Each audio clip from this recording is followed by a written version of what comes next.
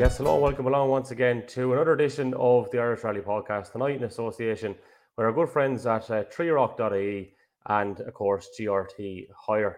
Well, what a magnificent weekend it was down in Clonakilty and the surrounding areas for the West Cork Rally. I have to say, I was absolutely blown away with the buzz on Friday evening. It was great to get down and chat to some of the competitors and talk to a lot of the fans and different people that you wouldn't have seen for a long time. 3 years since we were in West Cork or whatever for rally weekend, and by God, the place was absolutely thronged and it was buzzing the whole weekend. It was fantastic, and yeah, even though there was a lot of travelling done up and back or whatever, I think we're still very much on a high. So we have a nice program ahead of us this evening, to say the least. We have tasty guests. We'll be talking to the three-time British Rally champion Matt Edwards in a couple of moments' time. We'll also be chatting to Anthony O'Sullivan, who, of course, won the historics category in a beautiful Ford.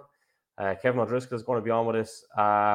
Unfortunately, James Stafford has been tied up in work, so we're not going to have a chat with him, but we are hoping to chat to his navigator, Tom Scallon, who I know is trying to jump on the call as we speak.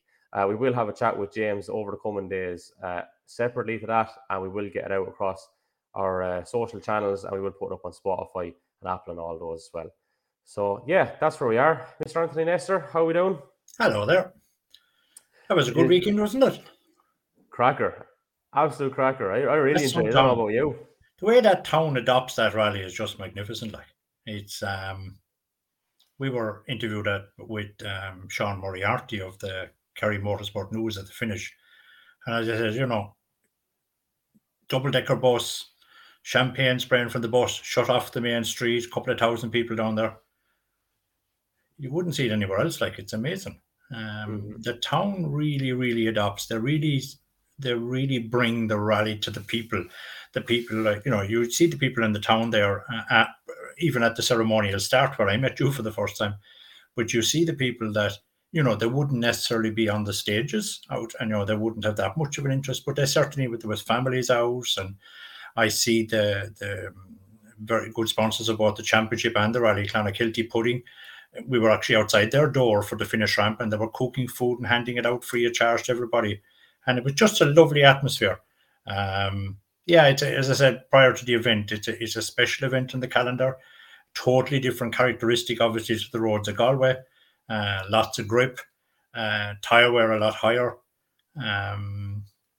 Totally different setup on cars, as in, slightly lower, slightly stiffer, not as many bumps and jumps here as you would in some of the other events. And just overall a good event.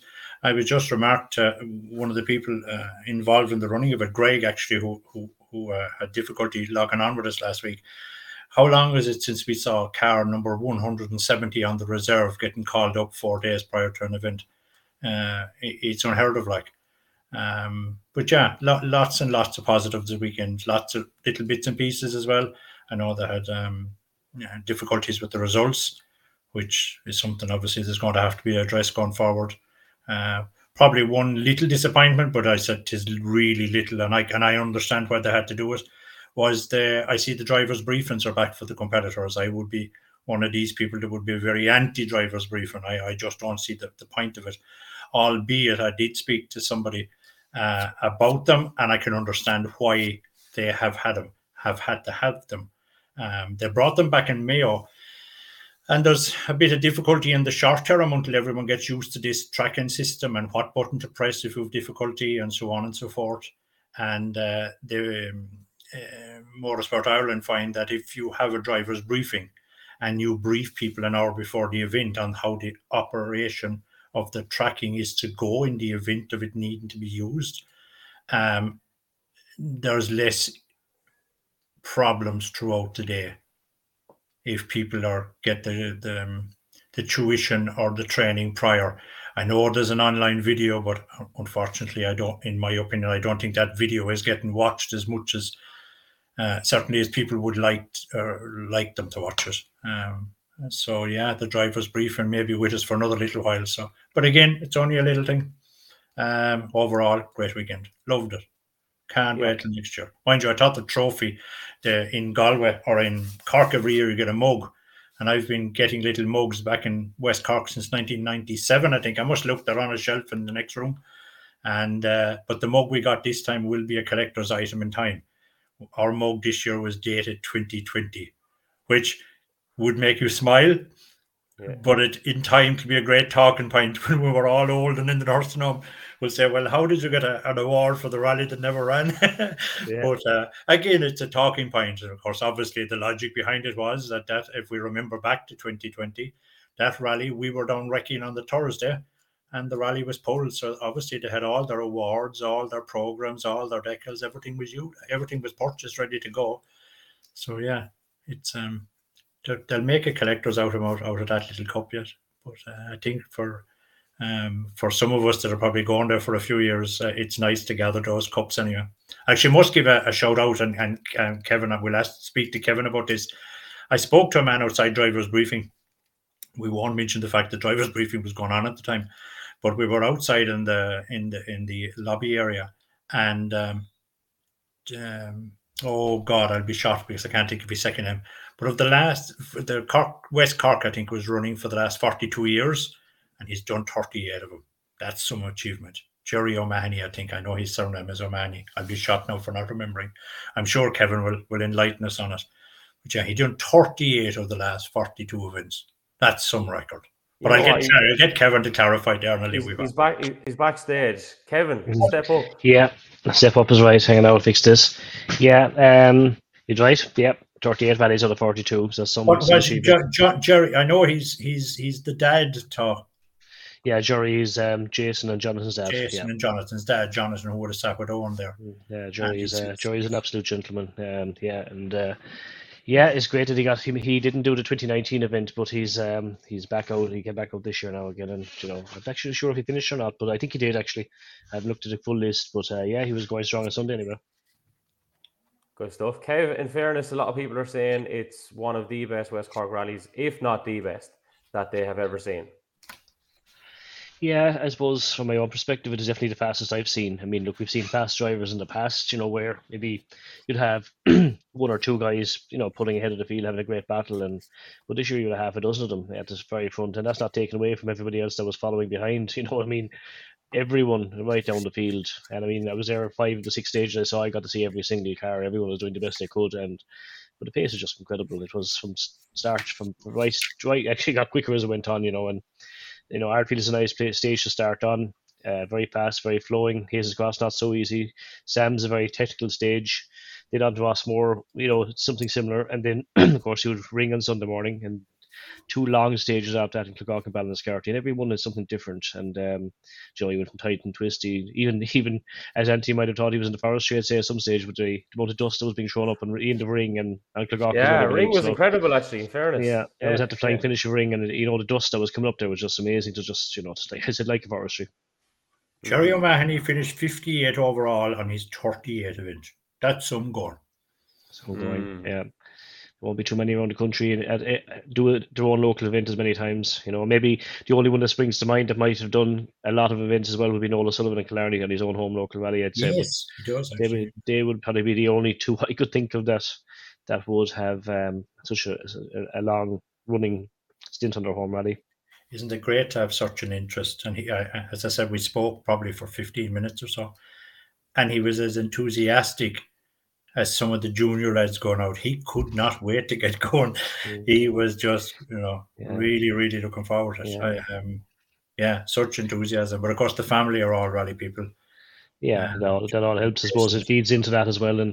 But it wouldn't be the same. Joey didn't do the 2019 event, but so it's 4 years since his last rally, which is probably understandable. He was tearing to get back out.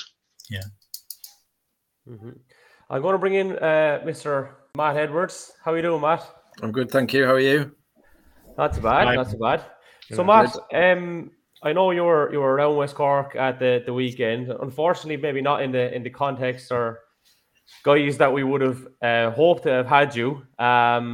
So, maybe your thoughts on West Cork first, before we delve into the other stuff.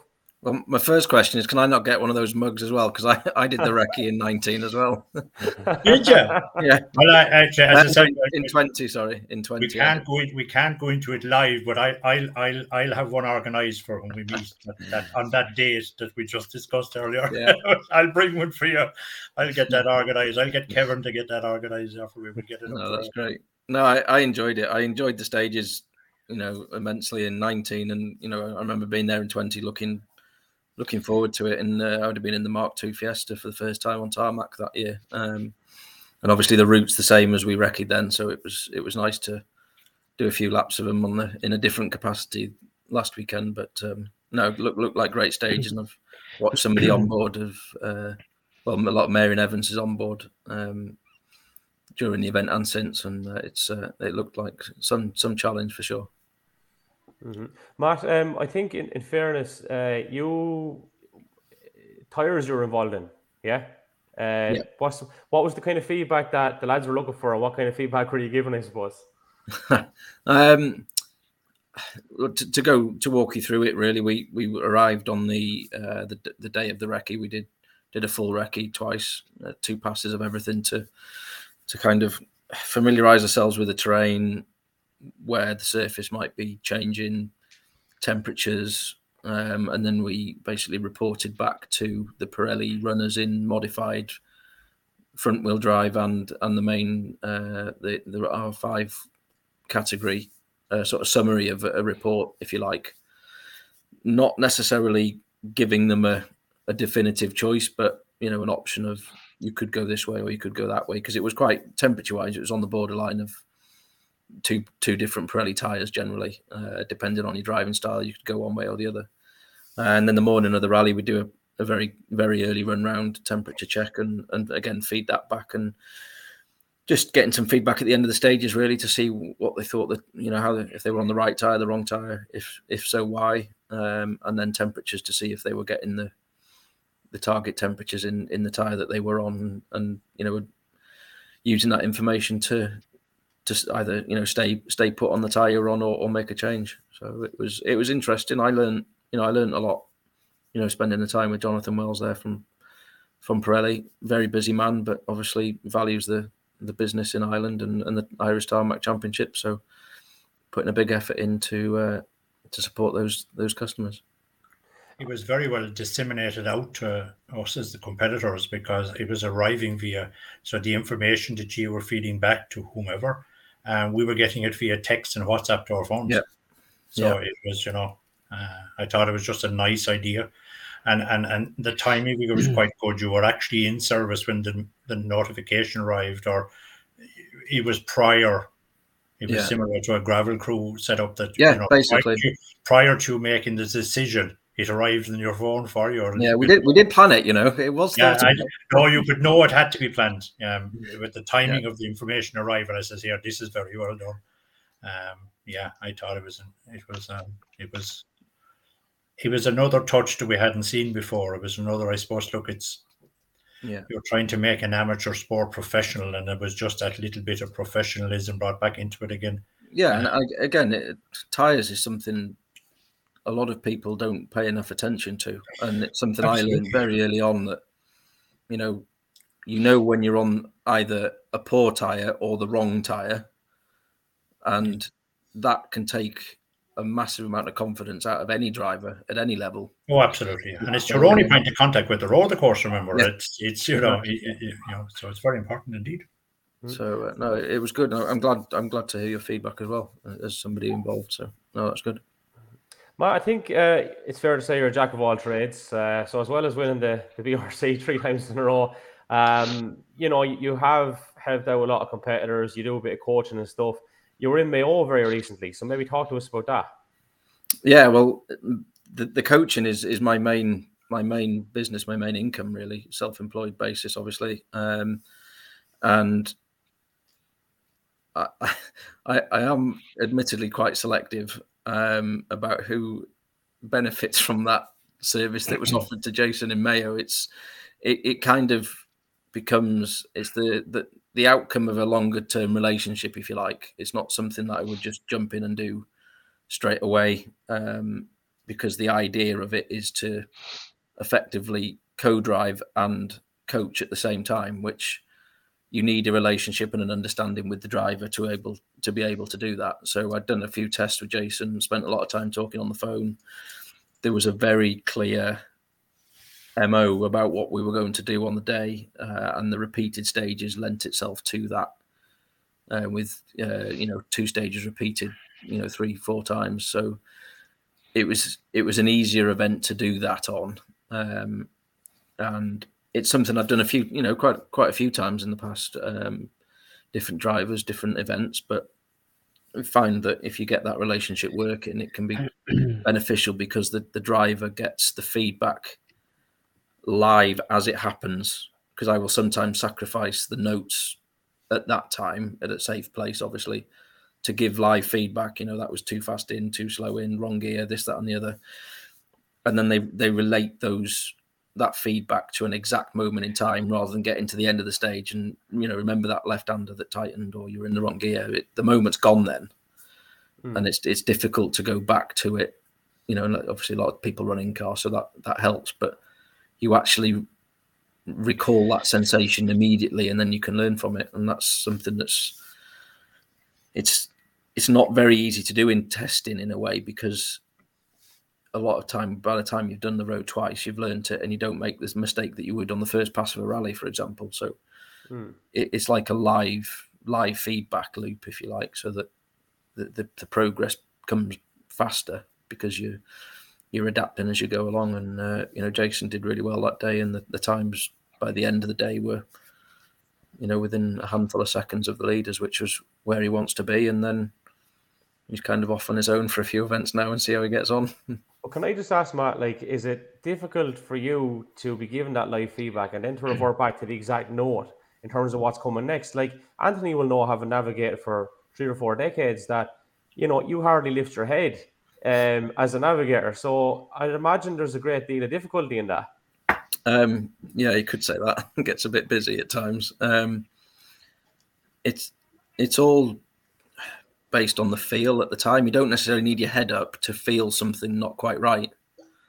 You feel that you've gone into somewhere a bit quick, or a bit too slow, or in the wrong gear, or the braking wasn't quite right. You feel that quite quickly, and generally it'll be something that we've encountered before. So I'll only need to say 1 or 2 words to draw attention to it, and the driver will generally know what mistake they've repeated, or it won't be necessarily something new to them that we haven't discussed before. So I am generally knackered at the end of a day co-driving, because effectively I'm trying to do 2 jobs at once. But I do find it really rewarding when you can have a good stage without giving any feedback, because that generally means everything was, I was feeling the right forces and the right motion in the car that meant I didn't need to comment. And those are the good stages, and it's a good sensation when it all comes together. It's quite unusual to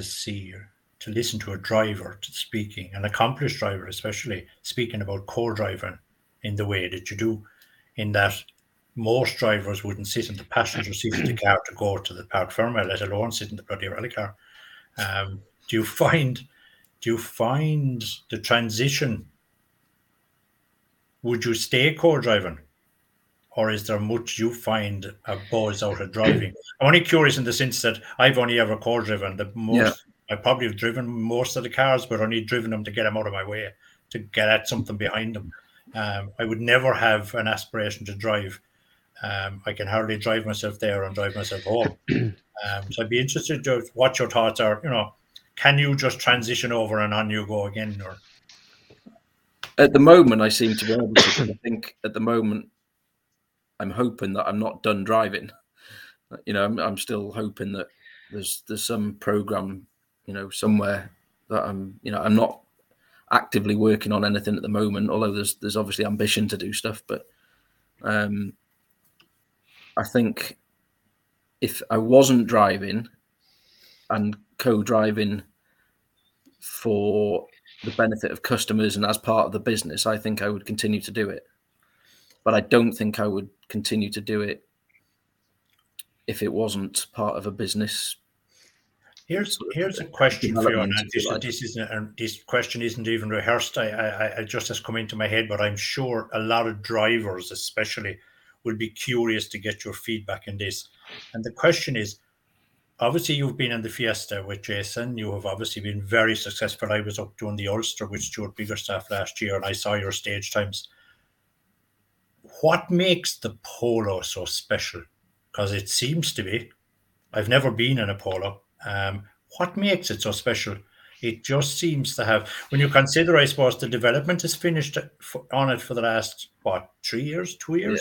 It's not, 2 years. I think there was an update just before we started using it, a last engine update, but there's nothing else to come. What makes it so special? What is it, in your opinion, is it standout characteristic compared to what's out there at the moment?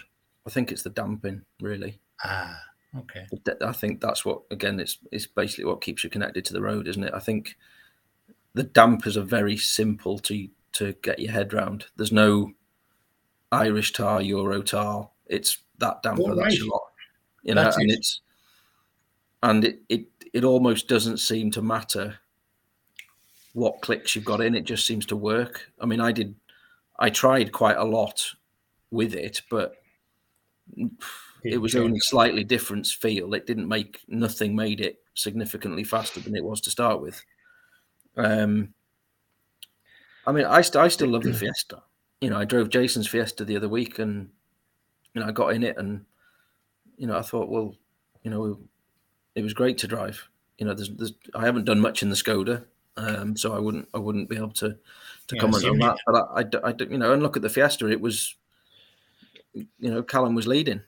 So yes, I think there just seems to be a lot of people trying to get their hands on Polos. Yeah. It just seems to be. I think that might be my fault. Yeah, well, it probably is. Yeah. Honestly, it's the Polo's a great car, but I don't think it's night and day. I think it's probably slightly easier to drive, but I don't think there's an out and out performance advantage really. You know, I just got on well with it, and I think a lot of it comes down to how much effort you put into everything else. Preparation, I suppose. Yeah. Donny Kelly spoke about that in our preview show. You know, the preparation is 4 times what the rally is. It's the preparation is absolutely phenomenal. We were even talking a bit the last day about, you know, getting your mind free and getting your head in a space where you can just concentrate totally on it. And it's not easy done. No. Yeah, that's interesting feedback now, because a lot of people in it, certainly the guys that I would be with, and other guys will say, God, what is that Polo like? And we've had a few of them up testing and that, and they just seem very well balanced. They seem very nimble.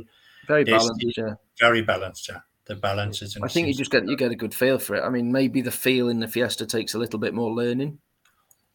Yeah. But I don't think, you know, the reason we went for a Polo wasn't car-based. It was purely budget. We had a sponsor with the trade parts supplier for VW, and that made up the difference in the budget that we needed. And obviously, that couldn't go on a Fiesta. So it was a purely financial, circumstantial reason that we went to the Polo, and it just seemed to work. And it would be interesting with the new Skoda R5 as to what technology will be carried over, if any, from that Polo. Yeah, maybe. I know the damper on the Polo was the World Car damper that it finished with in 2016. So, wow, you know, that the development that would have gone into that wouldn't have been shy, would it? So absolutely not. Yeah, I remember some of the jumps on Mull, some of the bumps and the jumps, and the sequences of bumps together. You almost couldn't upset it if you tried. You know, I kept going faster and faster over this bump, and it was almost laughing at me, just saying, "Come on, give me more, give me more." It was just, you know, it was bottoming out, but the chassis never moved. It was phenomenal, really. Interesting. Matt, can I ask then? Like, obviously, we have some indication or idea as to why you're not actually doing the Tarmac Championship. I know it's a complex issue, but as much as you can tell us why and how, or what can we do to maybe avoid situations like that happening again, that doesn't happen to someone else? I think I got off fairly lightly, to be honest. Can you see me, or is that screen gone? It's I can hear you. The screen has No, I can hear you. froze for a moment. It does do this sometimes. Yeah, we can hear you anyway. So Okay. go ahead. No, I think the intention was that, or the assumption was, I had a pot of money myself that I would have spent to go and do the rally on the promise of the funds coming back afterwards. I think that's what was the intention. I'm not sure really why, but I was, promised the world, and there was lots of things coming and lots of conversations, and every time a proposed deadline was reached, something was supposedly sorted, but then there was something else. Then when that was sorted, oh, well, we're just waiting for this. And it just kept going on and on. And I smelt a rat fairly early on, to be honest. But at the time, I had nothing else. I had no other lifeline, no other, potential sponsors. And of course, there's loads of people that I speak to that genuinely try and help. And, we have sponsorship conversations almost daily. But and when they don't bear fruit, that's fine. Everybody's had a genuine go at helping. That happens. And I've got no problem with that. But this was a fraudulent make-believe story, really. And it at the time it came, it was very difficult because I had nothing else. And to have pinned all my hopes on that and to see it disappear almost, because I made a phone call in the end to somebody who they told me not to mention their name to. And I thought, well, why have they said that? And in the end, I just picked up the phone. I said a couple of words, and it was quite clear that I'd had the same treatment that this other person had had, and it just all came crashing down around me. And I just thought, do you know what? I've given 110% to everything for the last 18 years now, and it's come to this that somebody's sort of trying to fool me into spending my own money, that I may have saved. Fortunately, I don't have any, so it was quite simple that we weren't going. And it is just difficult that, even after the success last year and the 3 times champion thing, and, that there was nothing on the horizon at all, was difficult to take. And, the whole thing knocked me for 6, really. And that's probably why I was able to go to Cork in the capacity I did and not be that worried, because the stress of certainly the last 3 or 4 years to keep it all going and keep the show on the road, because it's not far off a one-man band. There's not a big team of people around me doing all the work. It's quite clear that if I'm not active and chasing something, nothing is going to happen. So it's just one of those things, really. But I think the thing to think about for people that do get approached is, how genuine is it? Do your research? Look at the names that they mention, the companies they mention, and there's things like Companies House and all these things you can look at to see how genuine these people are. And it's just a shame they're out there. And Matt, the thing that strikes me is, you're obviously a very intelligent person, but if someone was unfortunate enough to maybe not be as clued in as you, then this could have drastic circumstances. Yeah, there was the potential that I'd put the money down to run the car if I'd had it, and oh yeah, we'll put all the branding all over it, this, that, and the other, and oh sorry, you may have won the rally, but we've got but the money hasn't come through, and that was basically what I thought was going to happen.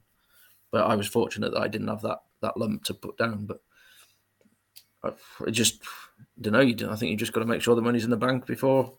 You don't walk out of Tesco's with your baguette without paying for it, do you? So why should the sponsor get the coverage without paying for that first? I think that's probably the easiest way to go about it. But then motorsport's not all like that, is it? A lot of it's promises, handshakes, and this, that, and the other, and generally that works. But on this occasion, it was quite clear early on to me that things weren't quite what they seemed, and I was careful quite early on. But yeah, it's mad that something like that can happen, I suppose, Matt, really. And the disappointing thing, like you said, I think that it's probably the most disappointing thing that's ever happened to you.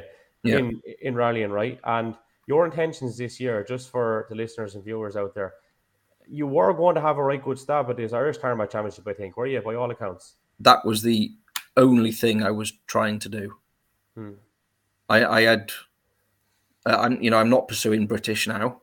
I've not jumped from trying to do the Irish to trying to do the British. There's no current intention to do that. Not that I wouldn't do it, but the time and effort and money to do it on top of everything else that I've got going on is too much for me to do on my own. So, to try and do it properly would need a lot more energy than I've got available. But the Irish was certainly the target and the only thing I had to set my sights on doing.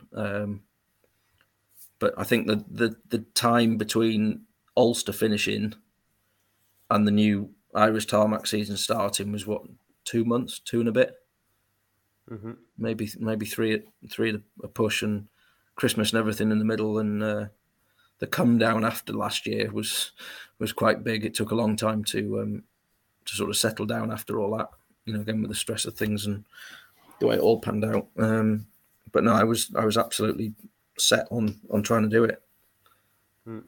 Just unfortunately with the time scale and the budget involved, it never really got started. I had absolutely nothing on the table towards any of it after a couple of months of fairly hard work. But it was difficult, and it's knocked me for six really. It's the energy took a dive very quickly. Not that the enthusiasm for driving's gone at all, but just to try and gather all that up and have another go on my own was quite tricky. That's the one advantage of being in Clonakilty for the weekend. If you're feeling any way down at all, it was certainly a great town. It was certainly a great town to give you a lift. I'm sure a few beverages on Friday and Saturday night would give a lift to anybody. So I don't really drink, but it was certainly, I really enjoyed it, and I love coming to all the events. I'm coming over next week for 2 days working, and then I'm over for the circuit working, and there's the visits. I think I need to find a flat or something somewhere.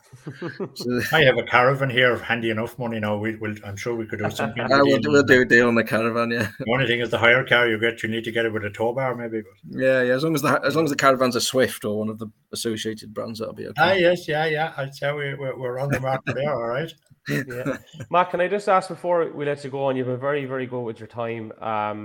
If the budget comes for a spin on one round of the championship this year, is that something that interests you? And obviously, it goes without saying, we would love to have you competing in next year's championship. Not that our pity and sympathy is going to mean anything to you in terms of what happened to you this year, but we're being genuine and sincere. We would love to see you have a right good go at the whole championship next year. But would we see you maybe in a round or two before the year's out? I'd love to do one, yeah. I mean, I wouldn't be bothered which one either. I know, everybody talks about Donegal, but at the end of the day, I've not done many of them. So to do something new is basically what I'm looking to do. And that was the main challenge of doing the championship. But I'd love to do one if I can make something happen. And I think, to be honest, the support that I had for the idea, if everybody that sent a message was worth £1, I'd have been there. The support, was huge, and the enthusiasm was huge. Lots of, well-known Irish drivers, co-drivers were messages of support. And, again, over in Clonakilty, there was lots of support for me just being there doing what I was doing. It was great. And, I really appreciate all that. And it would be great to come over there and actually... Maybe the likes of the Cork 20, which has moved forward this year. It's on the August Bank Holiday weekend. It would be handy. Fly into Cork. You're in the city. Yeah. Always a lovely rally as well. Yeah. So I mean, again, I wouldn't shy away from doing it in any of the cars either. I'm quite open to the challenge of driving anything. That's part of what I've been through the whole time of being in a rally car, is driving something different at short notice, no testing, all the rest of it, and being able to adapt quite quickly to that process. But yeah. Never say never, and I'm always perhaps when I've got a little bit more settled. I'm moving house and things at the minute as well, so that's all a bit hectic. And once the energy starts to restore and I go to a few more rallies without a car, I'll probably start getting frustrated enough to get back on the bandwagon somehow. But I've got interesting event this weekend coming up in North Wales with the Fiat that I've been working with for a few years now. So the 131 bar. So we're going for a skid on there. And oh wow, that'll be interesting. Yeah, I'm sure it will. We've got a test tomorrow morning, so hopefully we've sorted some of the things out that prevented us from doing the Malcolm Wilson last minute. So I'm looking forward to that. Is the idea to take the Abarth out for us an event somewhere, or something? Yeah, we're doing Rally North Wales, second round of the British Historics this weekend. So that'd be a good that'd be interesting. It'd be nice to hear. I know we campaigned with Owen Murphy and Cork that we done last week in a sunbeam there for a few years. Remember. There's great crack at the historics. Anybody should do it. It is some crack. Yeah. And like as the years now go on, it's getting more competitive. Yeah. And you see the likes of the legacies now are historic cars. Hard to believe, like the legacy, and it won't be long before the Impreza was going to be a historic car now as well. So. Owen was doing the historics the last time I actually did an historic rally in 2014. So. All right. It's it's great fun, and it's super competitive. Like it is. Matt, if there's any justice in the world at all, we'll see you in Ireland before the year's out competing, whether it's in historics or modifieds or overall categories or fives, whatever. It would be great to see you in action, and if not, we really hope we see you next year. Look, you've been very good with your time. Thanks for joining us here live on the Irish Rally podcast this evening. All right, no problem. Thanks everyone. Thanks Matt. Thank you very much, Matt. Great. Yeah, great conversation. Really. I've never met that chap before. Now, it's a very. He'd be my polar opposite. He's a very gentle, soft-spoken chap, isn't he? You said it. No comment. Sure. Look, everyone would be thinking it anyway. I wouldn't worry about that. But nice chap. Now he's you can see he's hurt from what happened to him before the Galway International. It is really, you can see it's fairly obvious. You can see by his body language that that's what happened to him was awful. Actually, we never actually said, for the people who didn't know what happened. I suppose we should have said this first. Literally, he was, and someone correct me if I'm wrong here, he was promised a sponsorship package. He had an entry in for the Galway International. He was seeded number 2 or 3 or something. And it turned out the whole thing was bogus. There was no money. There was no anything. No, that's right. Actually, Kevin was pretty much involved at the time. So with the club, was that kind of the be all and end all of it, was it? Yeah, that's pretty much it. Yeah, exactly. The entry never was got into, just waiting on things that happened that never happened. And to be fair, he did a huge amount of work in the background to get himself to that point. And we gave him as much time as he needed, within reason. And it just didn't work out for him. It's a shame for all concerned. Obviously, at a personal level for Matt, but obviously for Irish rallying fans and organisers as well. Yeah, it's a sad reflection on society, really, isn't it? That somebody would do that to another human being. It's if you're not going to sponsor and you're not going to sit down and do the deal, well, just don't do it. Don't string somebody along for 2 to 3, 2 weeks or 2.5 weeks long, and not giving them answers and just messing them around. Yeah, not a nice thing. But sure, maybe look, if only one person picks up on this tonight, and these guys can be rooted out and stop it from happening to somebody else. Look, we'll have achieved something on this podcast tonight. So, yeah. Well, look, we have a couple more guests to get to. At the outset of the program, I told Anthony Sullivan he'd be on about 10 or 15 minutes after Matt Edwards. It's about 40 minutes into the program. Tom Scallon is on standby as well, but we'll bring in Anthony O'Sullivan. How are we getting on? All right, gentlemen. How are things? Good, thanks. Good. Good. We were just talking about historic, so it was a nice little segue. Congratulations. Yeah, thank you. Beautiful car, nice result, and an enjoyable day, I'm sure. Yeah, it was an enjoyable weekend. Sure. Neil Williams' car it's spot on. The detail on it, the prep that goes into it, everything is absolutely A1. So yeah, we go well. We did a lot of preparation for West Cork. Neil wanted to do very well in the event. We started recce on Thursday fairly early, did our couple of loops, got a good feel. The weather we knew was going to be good, so we made a note accordingly. Friday was the same. Everything was looking good. So we went out Saturday morning. I think our kind of aim really was to hit the stages very hard on Saturday and try and lay down a marker, I suppose. Myself and Neil spoke about, Alan Ring behind us in the M3, obviously a fabulous car, and with Alan's pace in Killarney, and maybe Mac Dade as well. They were going to be our two main competitors, I suppose. After the first stage, we were after taking 20 odd seconds out of Alan, and about 10-15 seconds out of Mac Dade. So that laid the marker down. The next 2 or 3 stages we did the same, and I think at the end of Saturday we were about a minute thereabouts ahead. So we had a very enjoyable Saturday. So you were talking to Matt a while ago about how competitive things are, and Anthony, you touched on it as well. You've done a lot of historic rallying with Owen. It is as competitive as the modifieds. Absolutely. If you look at Neil's times, he's setting times. He's beating class 13s. He's knocking on the door at class 14s, as you were as well, Anthony, when you were in the Sunbeam. It ain't slow. Which I believe I'm actually looking at it here on the sheets, and your times were well within inside the top 20 of the international. Yeah. And that is some going for a historic car. So we have to do a lot of preparation for the notes, because we have to carry an awful amount of speed through the corners, because we're probably maybe 100 horsepower down on some of the 13s and 14s, the amount of prep that goes into our notes is crazy. Friday night, even Saturday night, I was still looking at videos, still looking at notes, trying to get cleaner lines through, telling Neil where to go faster, where to back off, because the end of the stages were quite gravelly, especially Ballinascarthy. The last 2K that was there was just pebbles everywhere. That's where you throw it away.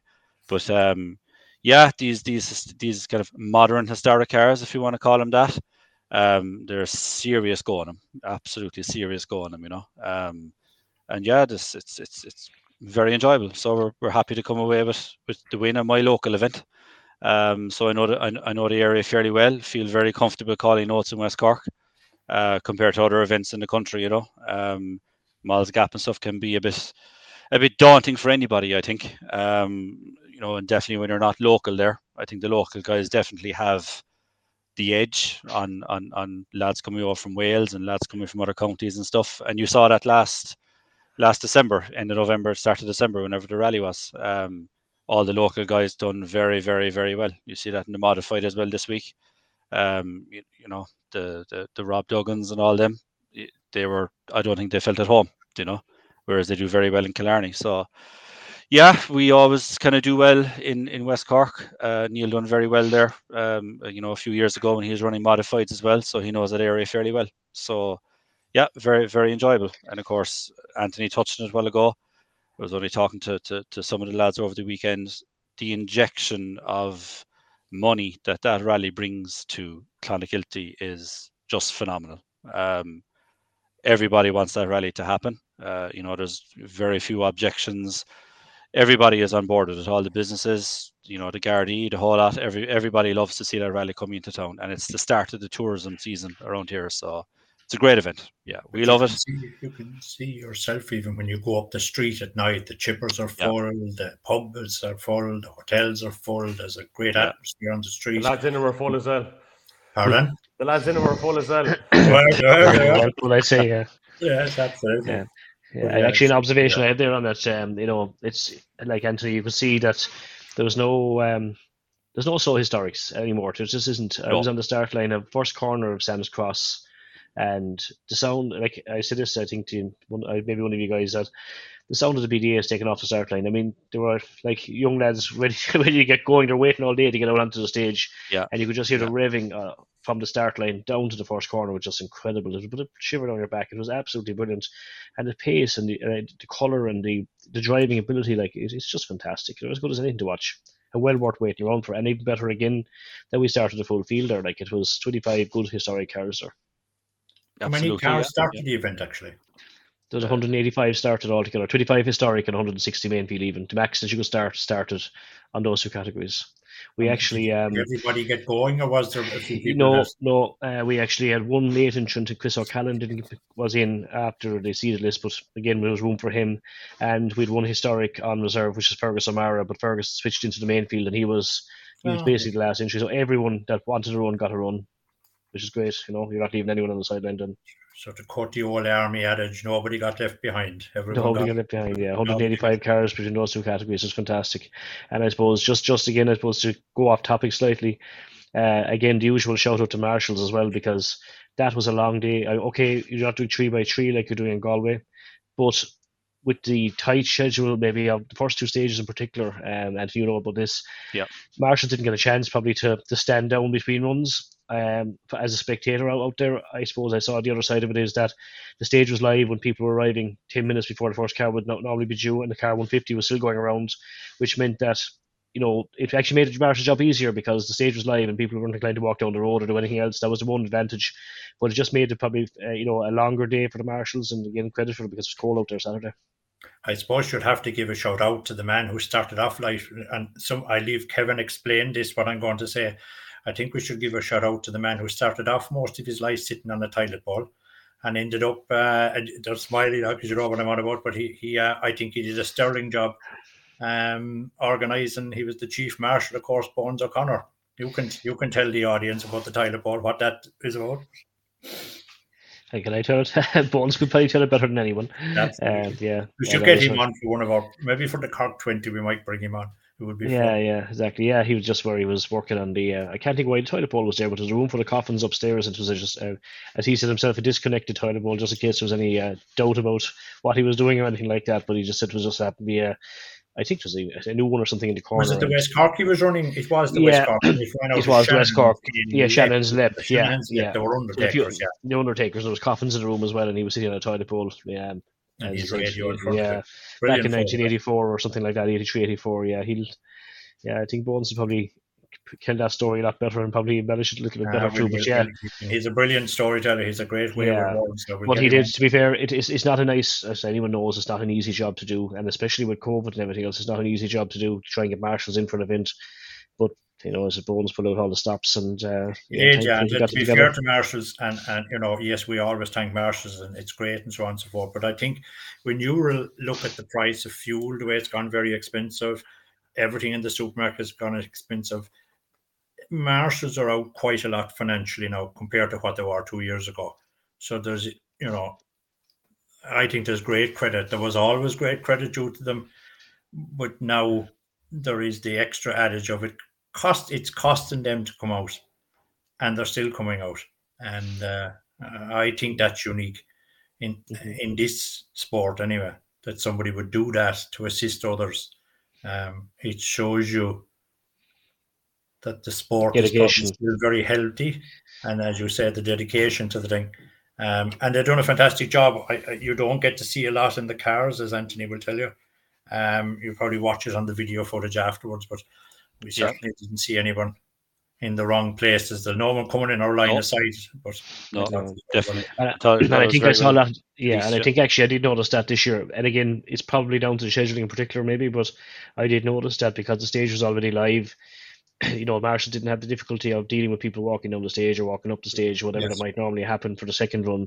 They just came in, went into position, that was it. And to be honest, as I saw it, they were probably as well behaved and well marshalled as I've seen it. And something that was pointed out to me yesterday by another COC, a friend of mine.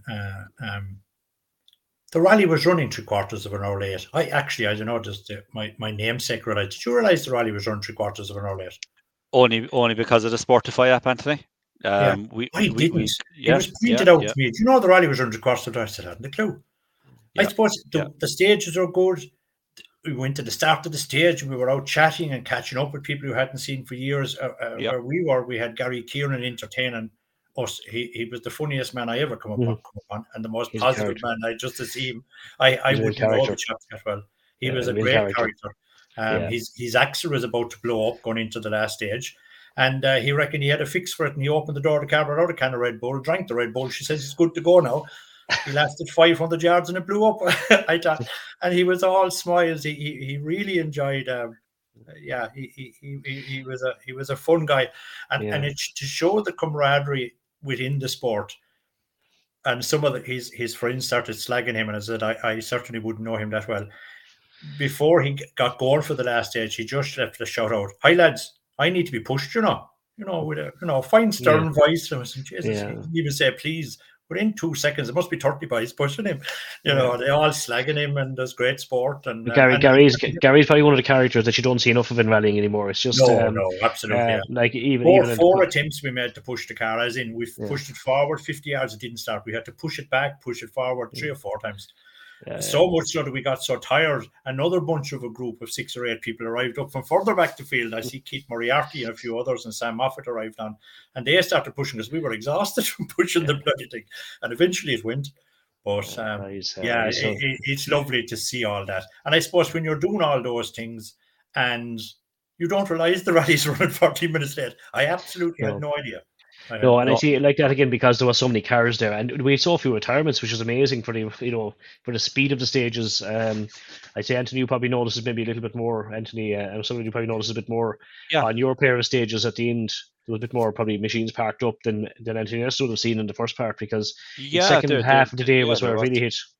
Yeah, there was. I think the pace after lunch picked up. I think guys were probably a bit more, trying to get you. They were used to the stages in the morning, so I think the speed was after picking up. But very small touches, nothing major really to write home about. One thing about West Cork, and a lot of people say, look, it's just quicker than Donegal. But one of the great advantages I find of West Cork, if you're unfortunate, and don't get me wrong, there is a few boys with damaged cars, and and such as it, but for the most part, there is so much grip on the stages that even when it goes wrong, you scrub off so much speed before you actually hit something. And all the serious items were protected with bales. There were protection bales on them. Well, I suppose one thing as well, that every accident that happened in the rally, the small ones, cars stuck in ditches and stuff, the information at the start line, Anthony, was very helpful. Every car that was on the stage, we knew the location before we even went into the stage, so I was able to mark it. Yes, that's a good point. Yeah, same as that. Yeah. So the information coming back from the marshals to the start line was very impressive in West Cork, I have to say. I had two things that something new to me in West Cork. One was we came upon Cathal McCourt and accident. Yes. And Sean Moynihan, I should say, sorry. And the tracker red flagged. I had never heard it red flag on a stage before. We've heard it go off in bits and pieces for others, but I'd never actually been in a car where the stage was red flagged. And I was amazed at the noise of it. You couldn't hear this thing. Like, we were on full revs going through ring, and next thing this noise went off, like, and I just looked up and I could see red lights flashing on this, and I just says, don't cut the whole thing. And we just slowed down to a slow speed, and we rounded 3 corners, and here was a marshal with due diligence, and he's stopping the whole thing. But like, the tracker worked an absolute treat. So I spoke with Greg McCarthy, and I was curious to see the tracking system. So because one of the services was quite long on Sunday, I got invited up. But if anybody ever gets in their lifetime to go up and see this thing in operation, you had extremely smart guys up there. You had Greg was doing was the decision maker from the club's perspective. You had Ita Doonan, who we all know from the forestry. She's dealing. She's the person who gets the signal out to shut everybody down. And she coordinating live with guys in the owners of the product. And you had Tom Walsh and Joe Corcoran in Sligo. And it was like an operating theatre, total silence. It was almost sterile. How they left someone like me in there, that you really weren't allowed to speak at all once you got in there, only whispering, which I found rather difficult for 40 minutes. But it was an eye opener, and we saw. And whilst I was there, an incident happened. And to be fair to Joe Corcoran, I think they mentioned that if someone raises their hand, they want total silence. The hand went up, and I think Mr. Walsh, maybe, I might have the people wrong. He was ringing them. They were able to clue in. They could see where the accident was. They were able to ring a marshal who was 100 meters away to give them a visual report. The other man was monitoring the next car coming. They were able to speak to ETA to red flag the next car, and they kept red flagging them and stopping them until they figured out what was wrong, until the marshal reported back. It was amazing to watch it. It was maybe sometime in the future we'll set up a TV camera or something in there, so to just give people, I suppose it's like the Formula One when they bring you into the control room or where it all happens. But I certainly got my eyes open. Now I had an added interest to go in there because I'm doing what Greg did in the Burr Rally, and I just wanted to get a feel for it. But yeah, I'll certainly be learning quite a lot, which was very, very interesting and worked very, very well. So I think the rally radio in general, lads, works extremely well. I always wondered, actually, is Mary actually Mary, or is that the code name? But that girl on the rally radio is absolutely brilliant. Absolutely brilliant. Mary Fitzgerald is actually a local lady here from Limerick. Palace Kenry village here, Mary. So tuned in, but controls everything so well, right? Because we have that radio. We're tuned into that when we're out doing a bit of marshalling. Derek is yoked up to it or whatever, right? And it's just so clear, even to relay on the information to the spectators, that if you know there's a blockage and it's been blocked for some time and the stage is now, if it's not running again or whatever, that you can translate that across. And if there was, just say, an emergency, the stage is live, nobody should be going anywhere. But if there was, God forbid, an emergency and somebody needed to get across, then that the stage is stopped and there is a safe opportunity to get someone to where they need to get to. Only in extraordinary circumstances, of course. Even in that tracking room, actually, Mary, they're live with Mary. They're speaking to her as well. She's part of it. Actually, just a comment I passed, I just got a message on my phone. I'm sure most people know him, Terry in SVS, who looks after the tracking. I'll just read out what he said. We plan to do a behind-the-scenes video in the track and control room at some stage. That's good. It'd be great to get that insight. That's going to be very interesting when they do that, because it was all quiet and there was silence. It's only when there was an incident you went, wow, this is something to get like. Yeah. Anthony O'Sullivan, well done again. Thanks for jumping on. With Tom Scallon on standby, so we may bring him in. So thanks again, Anthony. Tom Scallon should be there. Tom, are you with us? Evening. How are we all? Flying it in yourself? Sure. Getting better now, the voice coming back. Yeah. James landed you in it this evening. He did. Again, he's good at that. Yeah. Listen, no different to Anthony O'Sullivan. Congratulations. It was wow. Like that's all I can say. How many stages did you do with no second gear? So when we went back out, so it was the second last stage on Saturday at the start line. We had first gear, and when we went to pull second, we had nothing. So from that on, then it was like that for the rest of the weekend. Yeah, that's incredible. Like, yeah, it's only when it was gone you actually realise how much you use it. When it's there, you don't appreciate it.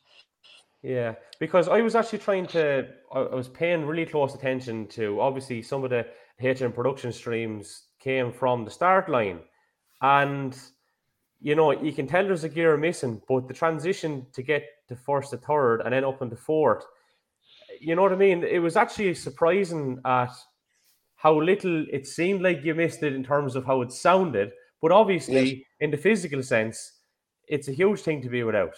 And coming out of a hairpin, I suppose, especially. There was, and anyone who competed knows themselves. There was a few hairpins up hills as well, so it was quite challenging. But fair play to James. He done well. He handled it well, to be fair to him. Because the pace, in fairness, Tom, was absolutely extraordinary. Like the location that we actually marshalled on Saturday was just before location 8 on Ardfield, just before you come into the village. At the Tree Bell Chicane is where we were. So the thing I was looking at, two things struck me, right? So firstly, the difference in braking point. And I appreciate that different cars have better brakes and stuff like that. But there's a good 30 yards of a difference between the tyre marks in some cases. And the line that the different drivers was taking through the Tree Bell Chicane.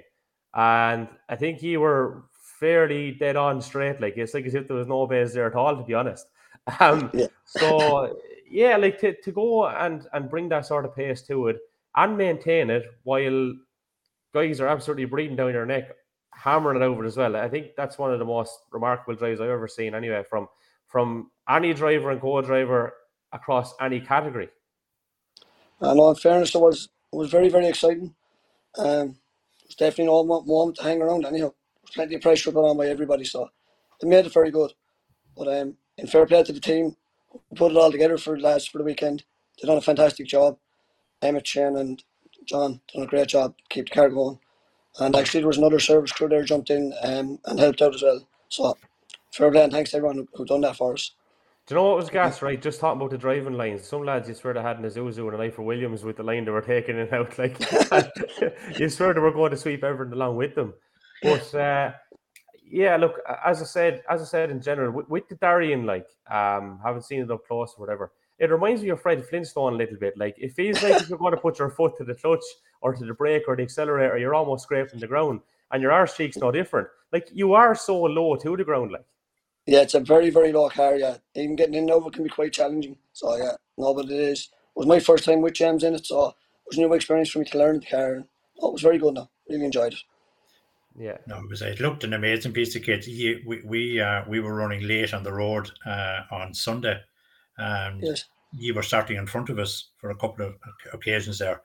And to That's right, see it go off the start line, we went, wow. So it pulled away. I assume you pulled away in first gear, and I'm sure you had gears back at this stage, but when you pulled second gears, the wheels kept spinning. I remember Owen and I looked at each other, Jesus, this isn't going to get traction at all. Like, and he literally had to take the leg off the throttle to stop the wheels from spinning and ease it down gently and try and get it again. That was on Sunday, was it? Sunday, yeah. Yeah. So he was off the line in first gear, and then he had to go straight to third. And we're still able to spin the wheels in third gear. Like. So that was third we were seeing. Third gear, yeah. Yeah. There's no second left. And you could see the whole back of it vibrating. I went, Jesus, man, this is a fabulous feat of engineering. It's you mentioned getting in and out of it. Alone, I would say, embarrassingly, with a very good friend of mine from Monaghan, who shall remain nameless, but I co-drive with him from time to time. But some years ago, there was a Triton launch on above in Kevin Barrett had it on a minute, and Ian Barrett brought his Darien down. But when the whole thing was over, anyway, my Monaghan colleague and I says, we'll have a go at getting into this thing. So he got in fine. He's a short and fit chap. So I says, I'll have a go. I'll tell you, if I was still there 4 years later, I went in forwards, I went in backwards. I went in backwards at one stage and he closed the drive. I went in through the driver's door at one stage. He closed the door behind me to see could I turn inside in it. I couldn't turn inside in it. I couldn't get into the car and twist myself in such a way that we could close the two doors. We tried so many ways. I said, here, there's a limit. I'm 16 and a half stone. I'm 6 foot tall. It wasn't just going to happen. Now, Ian Barrett is every bit as tall as I, but a lot he's slimmer. He's a tall man, yeah. And he's a slim, but to see him bounce in and out of it, I went, wow. Yeah. So I guess what? I won't be in the Darien anytime soon unless it comes with a can opener. But fabulous piece of engineering. Yeah. And Tom, obviously, I know your voice is under a bit of pressure from calling notes. I'm sure the celebrations weren't too shabby either, were they? No, we had a few for medicinal purposes, try and help the throat, soothe it. A few hot whiskies, is it? We won't say. Go man. Listen, Tom, thanks a million. I know you had great difficulty in trying to get this bloody link sorted or whatever. With a few technical issues again there tonight. I just see a congratulations up for you there, Tom, from one of your I think fellow countryman Gary Nolan. Congratulations, Tom and James, driver of the rally, to put in that performance with all the bother. It just came up there now, like on the screen. Well done, John and Tom. I'd say you'll be kept now, Tom. I'd say, will you? Sorry. You'll be kept now, I'd say, will you, by James? There's no going back now. No, you wouldn't know what we want with that fella. He doesn't say a whole lot. One rally at a time. As someone said before, he's a man of few words, but he uses them often. Yes. That sums him up pretty good. Tom, thanks a million. We'll chat to you again, all right? Thanks a million, Tom. Cheers, good luck. Bye-bye. It's just, I just can't get my head around that, to do all those stages or whatever by going first to third and to lose so little time and just be Oh, it is Scary. Imagine if he had the full wacky gears for the whole weekend. What he'd be doing to the R5 cars? He'd have been under stretch yourselves, Anthony. I'd say. Oh, absolutely. Yeah. It's like he's up there with the top 5 times at the international. Like, absolutely. Yeah. But to be fair to James, though, James has always been talented. I remember him in the Nova, and I remember him doing the national championship briefly in an Evo. And Yes. obviously he's more known in the Darien, but I mean, James is quick all over. And anywhere he's ever rallied, he's been quick and competitive. He's a guy who could travel. Yeah, that's good. Yeah, absolutely. So, Kev, I suppose, will we go through our class winners just while we have, I'm conscious of time, of course. We tried to aim for 45 minutes to an hour. We're at an hour and 5, but look, it's been I good sent fun, you a WhatsApp there too, by the way, just if you're trying to. Oh, you sent it back to me, did you? I did. All right, okay. That's it, with interest. Go on, Kev. So where do you want to start? Do you want to start international or national, or where do you want to go? Wherever you feel most comfortable. Wherever I feel I want to go. Okay, well, look, we'll go backwards this time. We'll start with the juniors. Jason Farrell and Ryan McHugh had a serious battle. Jason led for probably most of it, and then Ryan suddenly kind of took all the time back on the penultimate stage and went into a slight lead. And then Jason got the hammer down, and I know it's just we took 10.9 seconds off, or 8 seconds off Ryan in the last stage, and won it by 10.1. So it just shows that the margins that were there. But great result. And Robbie O'Hanlon, actually, who has, I believe, lives somewhere near Greg, up around Wildlandsummer, did Galway. Wasn't, we'd say, in the top 5 in Galway, but third overall here and drove really well. It was just over a minute behind the 2 top guys, so a great drive there in that one. In the historics, obviously, we know about Neil and Anthony, and but they had a good battle with Tommy McDonough and Gary Gallagher and Dennis Cronin and Helen O'Sullivan, and of course, obviously, there was also a good battle. I don't actually know what happened mechanically, but I know that Michael McDade and Declan Casey were keeping Tommy and Gary honest for a lot of that event. But Neil was in a class of his own all the way through. There was just no catching him, So the other category classes, Edward Flavin in the Lancia Fulvia, 50 years old, I think that car is now somewhere close to it, I'd say. Maurice Meskel had a serious drive as well. He was 6th overall, but he won the H2 in the historics. Mark Monet's got a fabulous car and driving it really, really hard. Barry Richards from Wales won class historic category 3, and Alan Ringdon won the Appendix K in the BMW. Alan got much quicker as the weekend went on and ended up 4th overall. Obviously, it takes a bit of time to get used to those cars again, and of course he'd been out in the Legacy more recently, so it's probably a bit of a change for him. Go into the, let's see here now, we'll go into the class 9, I suppose, which is the small class, the 1300 class. And like Kevin Flanagan was just incredible in the Mini. I don't know if anyone's seen any footage. There was something on Facebook yesterday about not putting a scratch on it, and I told him that there was several occasions I thought he put a lot more than a scratch on it, but he said his car control is something else, and like he won the class by something like 4 minutes, I think, from Noel McCarthy. So a great drive. Class 10 was Patsy McDonough and Lee Kavanagh, but I actually don't know what happened, Michael P. Keller, but Michael was actually leading that going up to the last stage or second last stage. But that was a fairly good battle. But Michael didn't finish, unfortunately. So Patsy won that class. Class 11F was husband and wife team Seamus and Aoife Ronan. Again, a very, very big class win, 4.5 minutes. Some serious driving, but they have a young family and haven't been out as often maybe as they would have liked over the last couple of years. But it's always very, very quick. 27th overall actually as well in the national. So. Great drive. 11R was Bob Moran, and Bob has been coming to West Cork since '99 on and off. A lot of West Cork's done, and very, very comfortable class winner in 11R. Didn't like 5 minutes. Very, very experienced driver, Bob from Killarney. Class 12 was Declan Campbell, 26th overall. Good drive with Raymond O'Neill. It was about a minute and a half between the two at the end. Plenty sideways for both of them over the weekend. Class 13. It was a good battle for a long time between Sam Moffat and Jason Black, but then unfortunately Jason hit trouble on the second day with fuel issues, and Sam went on to take the 2-litre win, class 13. I love seeing his reaction after Sam's cross, actually, when he was interviewed by Killian Duffy, just saying that just so awesome. He said, just brilliant. He didn't feel like he wanted to go back into an R5 at that particular moment in time. He just felt the stage had everything he wanted. He just loved it, and it was just pure pleasure for him when he came off that stage. Just a fast stage, but a technical and tough stage, as you know yourself, Anthony. Sam's cross isn't for the faint-hearted, so it's very difficult to call notes on that stage, actually. Yeah, we only discussed it today. Yeah. Barry Mead, actually, would you believe? It's hard to imagine the Cork man. Barry actually has never done West Cork in the main field. He did the junior 16 years ago. This is his first time doing West Cork. Had experienced local co-driver Eamon Hayes with him. They finished 10th overall and second in class 13. And J.R. McDade now, who's been to West Cork a couple of times from Donegal, James McDade's son, very, very good drive, 15th overall, third in class 13.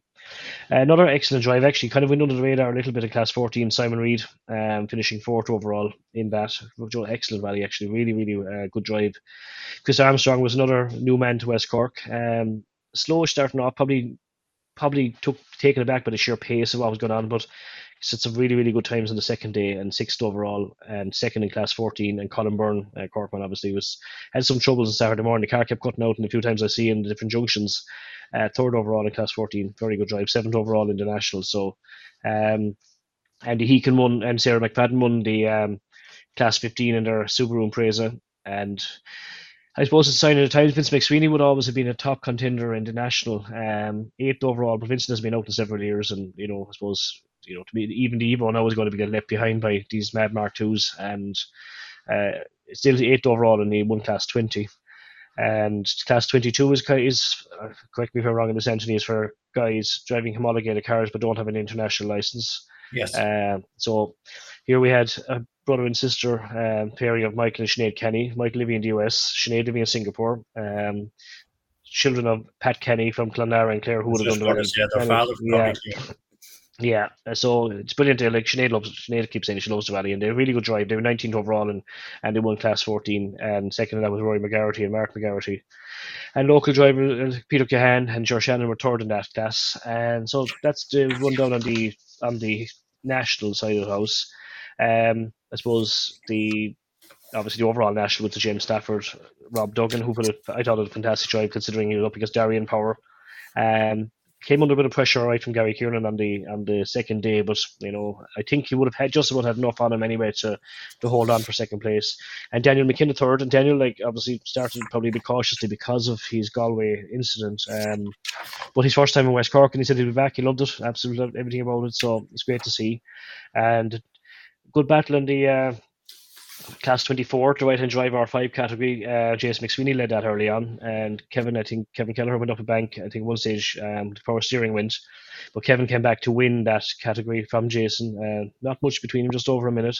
There was two others in that. Simon Michael retired, unfortunately, after an accident, and Sarah Purcell was having a fantastic drive and was chasing the other two guys all the way, but she was unfortunately retired early in the second day, but was going extremely well. At one stage was only something like 25 seconds behind Jason when he was leading it.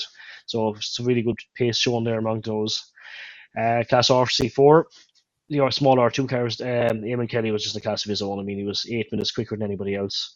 Ryan Caldwell was second. Now, I suppose Jason Dixon was a bit closer, but he retired on the Sunday. Ryan survived what you might call a slow roll on Saturday morning. I say it's the first roll I ever caught on camera, but amazingly, they opened over this roof and they put back by the marshals. They didn't lose any massive time, and they actually weren't even caught by the next car. So they took second in that class, and James Boland was third in that class with John McKay.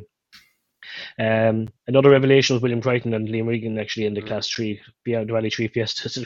Like, William's talented, there's no question, and that car was being driven to its limits as far as I could see anyway, and not a mark on it at the end, and really, really, really impressive performance. And he's going a long way, and he's very unusual sounding car actually. It is, yeah. It sounds, I don't know how you describe it, but it's distinctive. Definitely. Charade came to mind, funnily enough. Yeah, except a lot faster. And William's talented, and it's interesting to see that he's easing his way up through the classes. There's no jumping into an R5. I'm sure he will eventually, and he'll be really good and competitive on it. But it's an interesting car. It's nice to see him make his debut in Ireland, and fantastic result, 7th overall. And as I said, he wasn't sparing it. I mean, he wasn't that far behind yourself, Anthony. Actually, looking at the times here, less than a minute behind on yourself. Yeah, yourselves were 6th, second, third in class RC2. Good battle with David Guest, local battle, I suppose, and Daniel Cronin. The three Cork drivers, 4th, 5th, and 6th, and the first 3 in the RC2 category. And then what can you say about the top end? I mean, brief observation, like Josh again just got another result. At one stage looked like he mightn't do it. Callum was very unfortunate. The gearbox breaking when it did. We'll never know if he would have pulled that back that time again on on a ring. Marion, of course, it reminds of Desi McCarthy back in the day, second all the time, but he has to be getting a win sometime soon. He deserves one. He's really pushing hard. Johnny Greer, very unfortunate. Johnny, again, deserved a fantastic result. He was very unlucky, just something so small to put him out at the very end. To me, actually, one of the drives of the rally because, like, even though he's been doing the Northern Ireland Championship and Ulster last year, but probably hasn't really had much seat time with some of the other guys for that Lincoln event. Alistair, unfortunate, probably the fastest driver out there on the Sunday, but probably the 2 spins he had or 2 overshoots he had in Clogach on Sunday morning probably just messed up his chances. And it's to measure their class that I heard after the event again, like they did in 2019. Stayed till the very end of prize giving and took off up the road. They're just gentlemen. They're a class act, and I really hope that that they have a really good year and get back on the pace. I just think there's maybe not having any great luck at the moment, but hopefully it'll come good for them in the next event or two. And the other person, of course, that was unfortunate was Calvin McCourt. Calvin has a good drive as well, and there's some really good driving. Somebody has to drop out at that pace. Somebody's always going to drop out, and there was a 3 obviously on the Sunday, but it's fantastic, just fantastic competition, and I think that's the real big but if you thing I took from that weekend. Any of those 3, I suppose Callum has won, but you see the likes of Johnny Greer and Cahan McCourt, and we said it on the preview show. We certainly said it about Cahan, and it does also apply to Johnny. Their day it's almost there. Like I would think Johnny would be a serious challenger for the Easter stages. I can't see him not being in the top, challenging for that lead because I agree, yeah. Near home, yeah. And Cahan, both of them, they're both of them. And Cahan, yeah. Cahan, I think just needs to find more consistency. I think he's blindingly quick, but then seems to kind of lose a little bit in the following stage. If he got that consistency in there, he'd be up there to us. There's no question. Speaking of consistency, they're putting in the preparation, they're putting in the seat time, and they will get there, of course, absolutely. I think Marion Evans has to be complimented for his consistency. Oh, absolutely, yeah. In the 2 events so far, he's putting himself in positions to win rallies by just being consistent. I would say if you go down to the timesheets, I know you're the fastest time or 2, but he's consistently putting in really good times to keep him in that position. And if you look at the pattern as well, Kevin, is that, as noticed here, I can't think which stage it was now. He was unfortunate after pulling back the gap that he had an overshoot as well, I think, on Ballinascarty. But if you look at it, there's always one stage in his loop that he's blindingly quick on. He obviously puts that huge work into that, and the same in Galway as well with the Black Road. Again, like that, if he can put another stage up to that level of his best stage, he probably will win a round very, very soon. He seems to have one special stage to pull out at every event. If that could be up to 2, I'd say he wouldn't be far away. And I think winning. Just one more observation, because I know you're wanting to jump in, Anthony, there as well, right? But just in terms of Callum, on that location as well, on the first run through Ardfield, again, just to remind viewers, listeners, just before location 8, Kev, you would have noticed this as well because you're only up the road. There was a minute interval, wasn't there, between Callum and Josh, I think. Whatever it happened. Yeah, the first stage, yeah. I actually had to stopwatch running just to see how we were fixed or whatever. And I think it was a minute and 27 seconds later he came, and I thought to myself, he's 3 seconds quicker than anyone else. And to actually claw in 3 seconds, just coming to location 8, I thought was mad. And obviously he turned out, I think he was fastest on the stage forever. But there's a couple of pictures, lads, of his lines. And I think one of them was going around Dunmore House and another one over a crest. Like, there is probably an inch between him and the wall. Like, I'd say you wouldn't get a sheet of A4 paper linked of it down between that and the wall. It was just incredible. I've never seen anything like it. It's just cutting to where he was prepared to actually make those gains, and he's just unfortunate that it's mad when you kind of look at those pictures and see how hard he was pushing, and here he's after retiring. You would probably assume he has made an error. Obviously, it wasn't the case. It was mechanical. He was going to be very hard stopped. But it's one of the difference he has compared to others is his lines. Rallying now is a bit like go-karting or Formula 1. It's all about the easiest, quickest, smoothest line. It's all about smoothness, no sideways, no spinning wheels, none of that. As smooth as you can get it, and that's where your time is. Smooth. When you come down into a braking to a chicane, brake late, brake once. It's easy to talk about it. It's easy for me to talk about it when I can't drive, but that's the difference. Those guys is they're so confident because of their seat time that they'll come in with 100 or maybe 85 meters to go at full speed, and they'll stand up on that brake pedal just the once. and leave off just before the junction, just drive around it. They make it look so effortless because of the seat time and the preparation, as Donna and Eamon said last week. They put the preparation in, and they get a great result out of it. But it's not easy done. You have to make a lot of commitments in life before you get to start driving like that, certainly. Any last observations, lads? We're coming near the end of our tether here. No, looking forward to the circuit. That's the next one out now, so we'll see how we get on. Yeah, same here now. As I said, one thing I see Eamon saying there, Eamon Finn was saying that about so many ditches. Actually, it was the biggest crowd I've seen in West Cork for a lot of years, I'd say. I don't know, Anthony, how you saw it from the inside of the rally car, if you saw anything, but you see nothing at all, actually. Weird enough, because you're too busy kind of going to the next corner. We can more than see out over the top of the dashboard. Yeah, my Edwards did see it though, I'd say. That's the difference. My Edwards did see it though, wouldn't he? Yeah. Just, I suppose, one other observation very quickly. John Dalton, I just want to mention John Dalton. I'd be good friends with John and Gwynfor, and I suppose it's a shame that he had to pull out because apparently he just didn't feel well. He just said it towards the end of the stage 6. He always has an exceptional turn of speed in West Cork. Did he have to put out illness? He did. He just said something to do with motion sickness. He just didn't feel well in the car, and he just wanted. And the reason he went out Sunday was to get a cut over ring, and of course that got curtailed, and I think they went home. But like, as John at 56 years of age, like, is still so competitive. He just loves it. He just really great character. And himself and Gwynfor are two of the gentlemen as well. Like, they're two really nice guys, and love coming back. Just having the fun. I even see Gwyndaf Evans. Yeah, I don't know. Did Gwyndaf Senior come over this year? Did he? He did. He was doing it. I was hoping. 75 years of age, Anthony. Is he 75? Yeah. Well, that's weird. That you just brought something to my attention.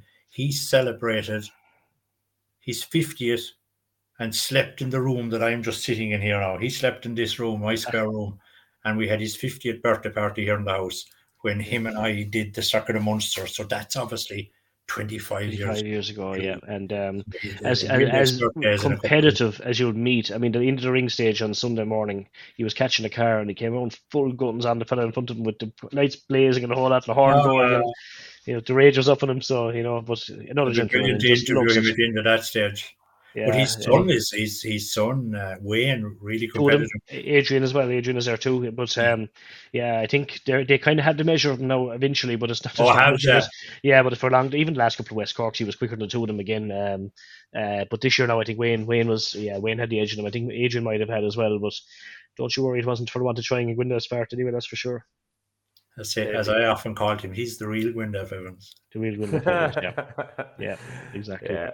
Look, lads, we've had a lot of comments that have come in, and I know you've been keeping your eye on them, right? I'm not going to get to all of them, so to be fair to everyone, I'm not going to read out any of them. But thanks to everyone. You know who we are. We're just have a string of it here, but we are short on time. A couple of things just to say before we finish up.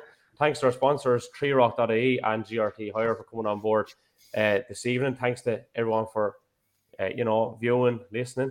Kevin, Anthony, other Anthony, Matt Edwards, Tom Scallon. Thanks a million. Kevin Kelleher must be still on that bank that you were talking about that you got stuck on, because he was supposed I don't know. I text Kevin Kelleher, obviously was supposed to be on us this evening, and we tried to get the link going. And he's obviously having an issue, so we'll get him. Maybe next time. And look, we're going to chat to James Stafford as well, and he sends his apologies. He got caught up on work, but nice to have a chat with Tom nonetheless. Nice. We'll get it recorded and we'll play it before the next show, maybe, or something. So. Yeah, no, it has to. We'll work out something. Just to say as well, there is a Buy Me a Coffee link in the description of the live stream. We brought in that just probably in the Galway preview, actually. Yeah, before Galway. It's still there. It's not compulsory, but if you want to show your appreciation, Anthony likes a latte.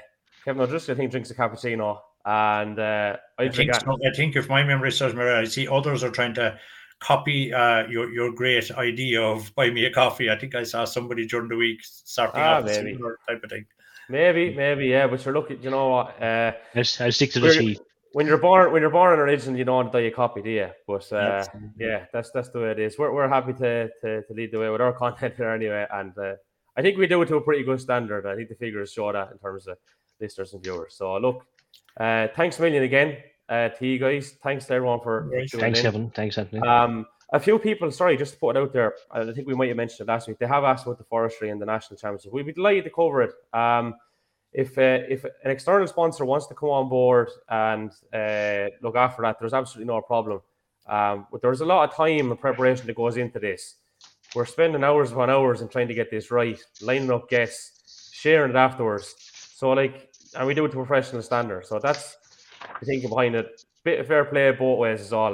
You know what I mean? We're not afraid to discuss the issues, eh? Yeah, let's say, so look, if they're fair, that's what they're there to be Yes, look, talking about, yeah. aren't they? There's no point in hiding behind them, like. So that's the long and short of it. Lads, thanks again. We'll chat to you You're very welcome. Thanks, There you Phil. go. Kevin Driscoll and Anthony Nestor. And again, thanks for tuning in. Really enjoyed it this evening. And we will chat to you again very, very shortly indeed. Until next time, take care.